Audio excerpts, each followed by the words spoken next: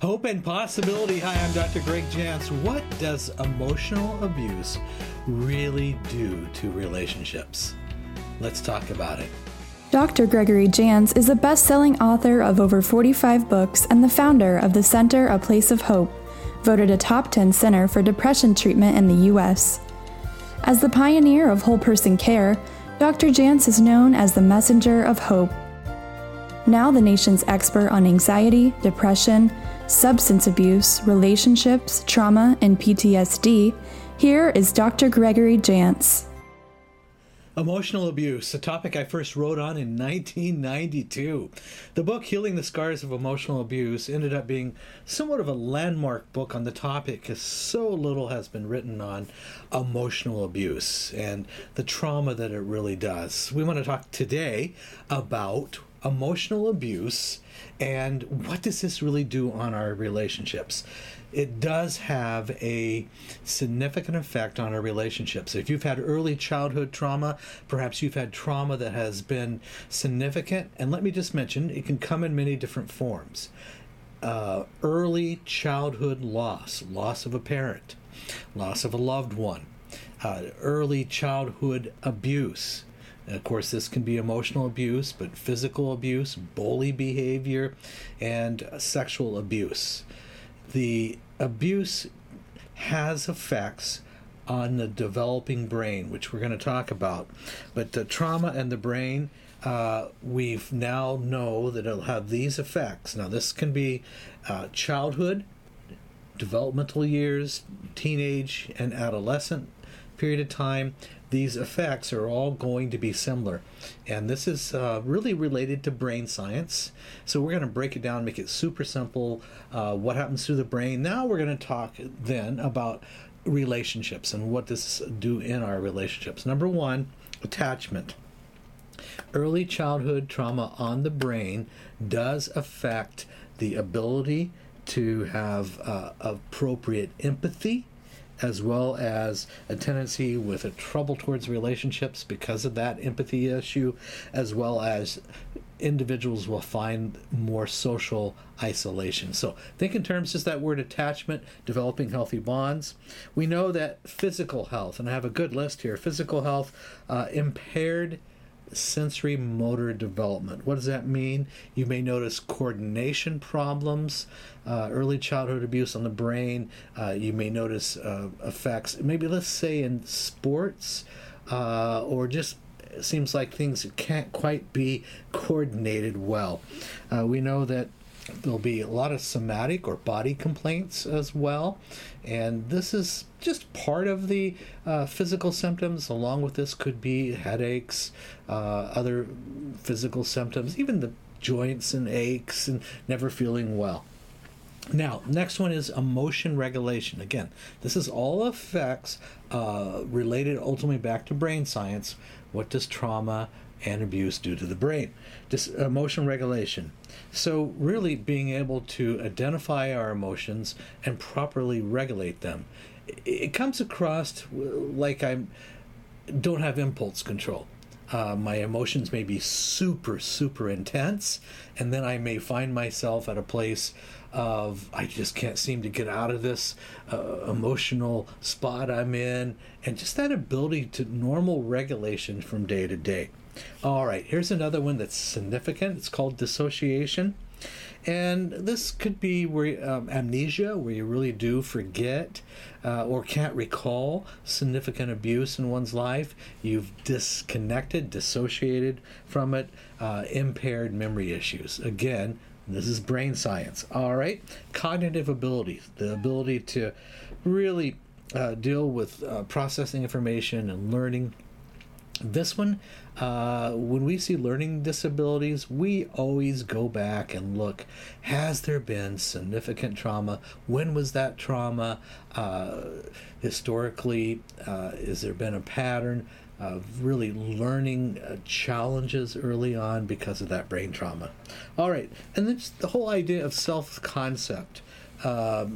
Just identity issues and who am I? There could be some confusion around just my sense of identity, my value, And then finally, I want to mention, as a result of the brain's response to this abuse and trauma, is behavioral control. Now, this is that low impulse control as well, but I can't seem to modulate my emotions, my impulses. I may act out seemingly randomly, being impulsive.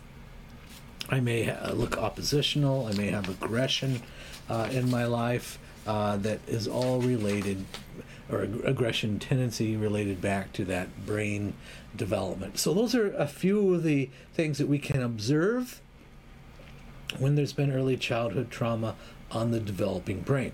Now, how does that play out now in our relationships? Okay, here we go. Struggle with intimate relationships. We may, as a rule, if we've been a victim of a lot of emotional abuse, keep relationships at a distance. Keep people at a distance, okay?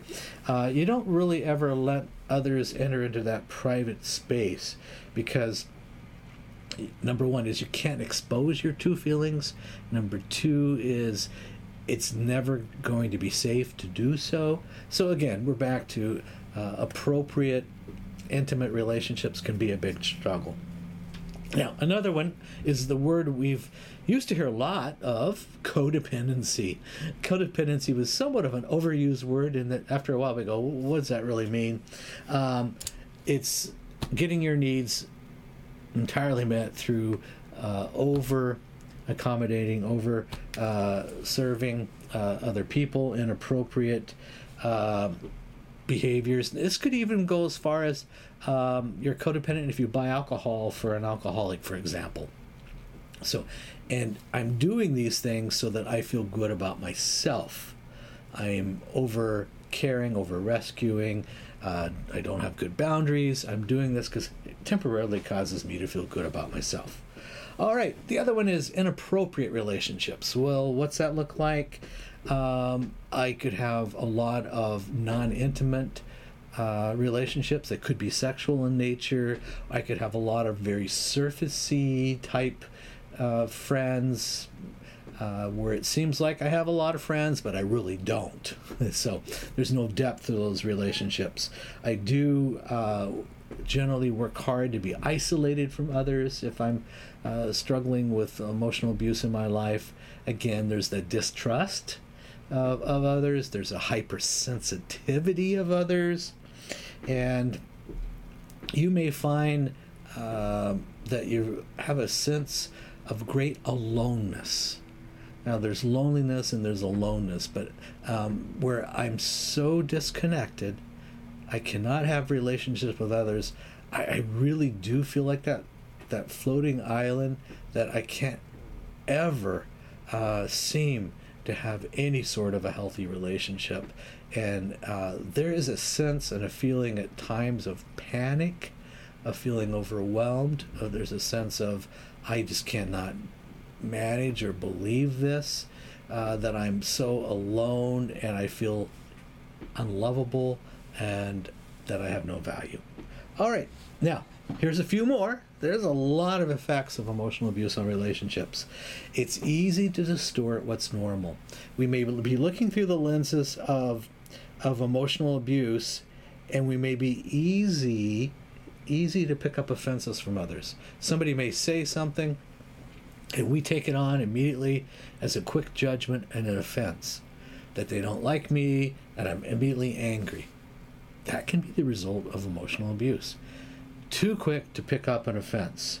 We know that people who do this tend to have a great deal of resentment in their life, probably a lot of unforgiveness, but you're hypersensitive to everything and everyone and easy to take up an offense.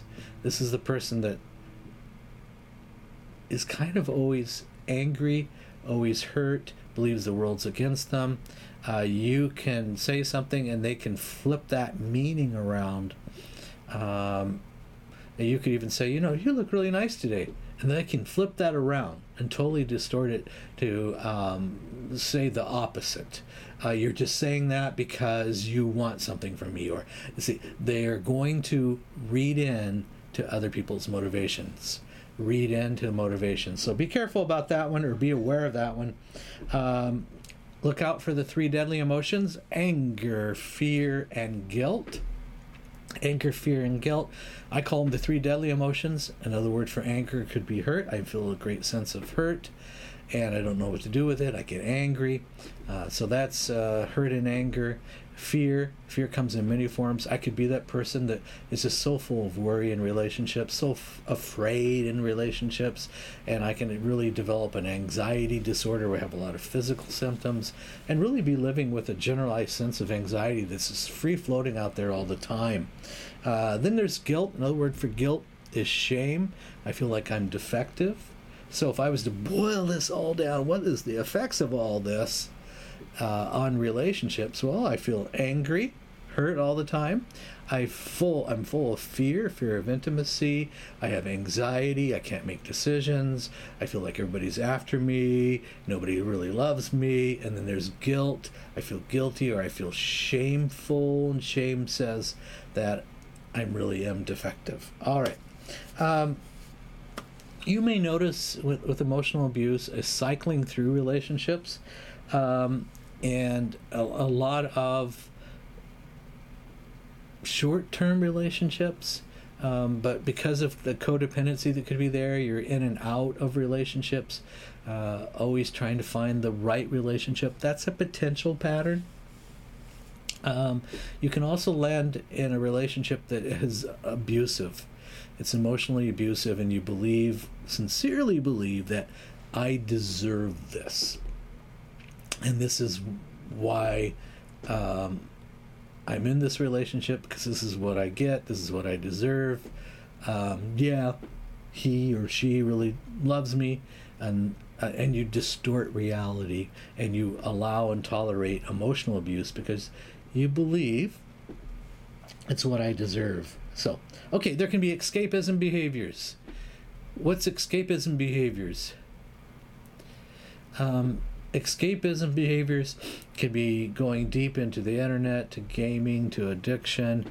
I just gotta have relief from this pain. I can turn to food. I can become a food addict. I can hardly wait to get home and go binge on food. Yes, all these can be the result of a pattern of emotional abuse in one's life. So you don't have to have all these. You can have a few of these. You may notice these symptoms on a continuum where, I have some of these and I do these. I have really experienced these. To recover in a relationship with emotional abuse requires such a significant leap of faith and deciding I am going to trust again. Now, here's the issue. So often we get into relationships that really are not healthy or trustworthy. And so we do this self-reinforcing relationships and reinforcing our beliefs about ourselves. Can I learn, if I've been emotionally abused, to have a healthy relationship? Yes. Do I need to move into it slowly and not impulsively? Yes. Do I have to give enough time for normal relationship development? Yes. So I'm going to have to do some things that are really foreign to me, that I don't normally do. Allow the time for a relationship to develop. Allow the time to develop an intimate. And by intimate, I'm just saying emotionally close, vulnerable relationship. So these are big steps if we've been a victim of emotional abuse. All right, more to come on this topic of emotional abuse. So important we understand that it has emotional abuse does have a physiological impact on our brain. Brain science shows that, and this is important just to acknowledge. The question usually comes up, does my brain recover? It is amazing to watch the resiliency and the recovery in one's brain.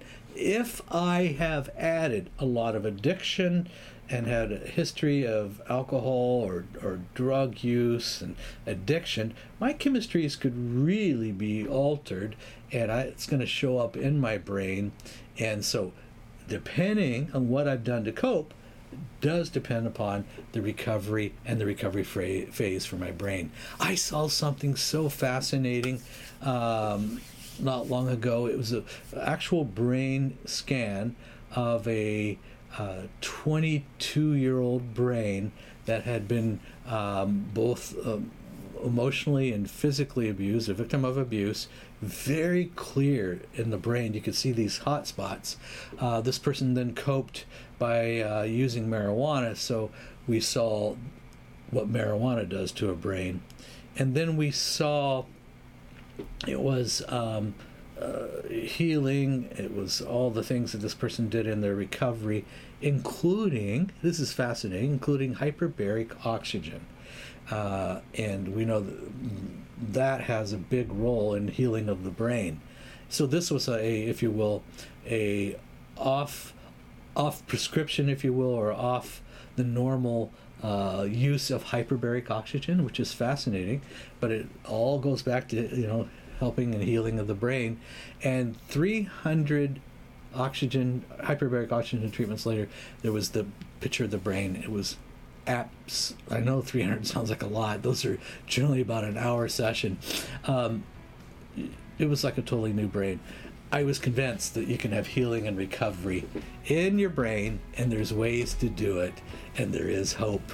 And emotional abuse, yes, we recover. Yes, we can have healthy relationships. Yes, we can have a strong sense of self and self-identity and feel good about ourselves. Is that a journey that we have to allow the time to do? Yes. Is it worth it? Yes, you'll have no regret.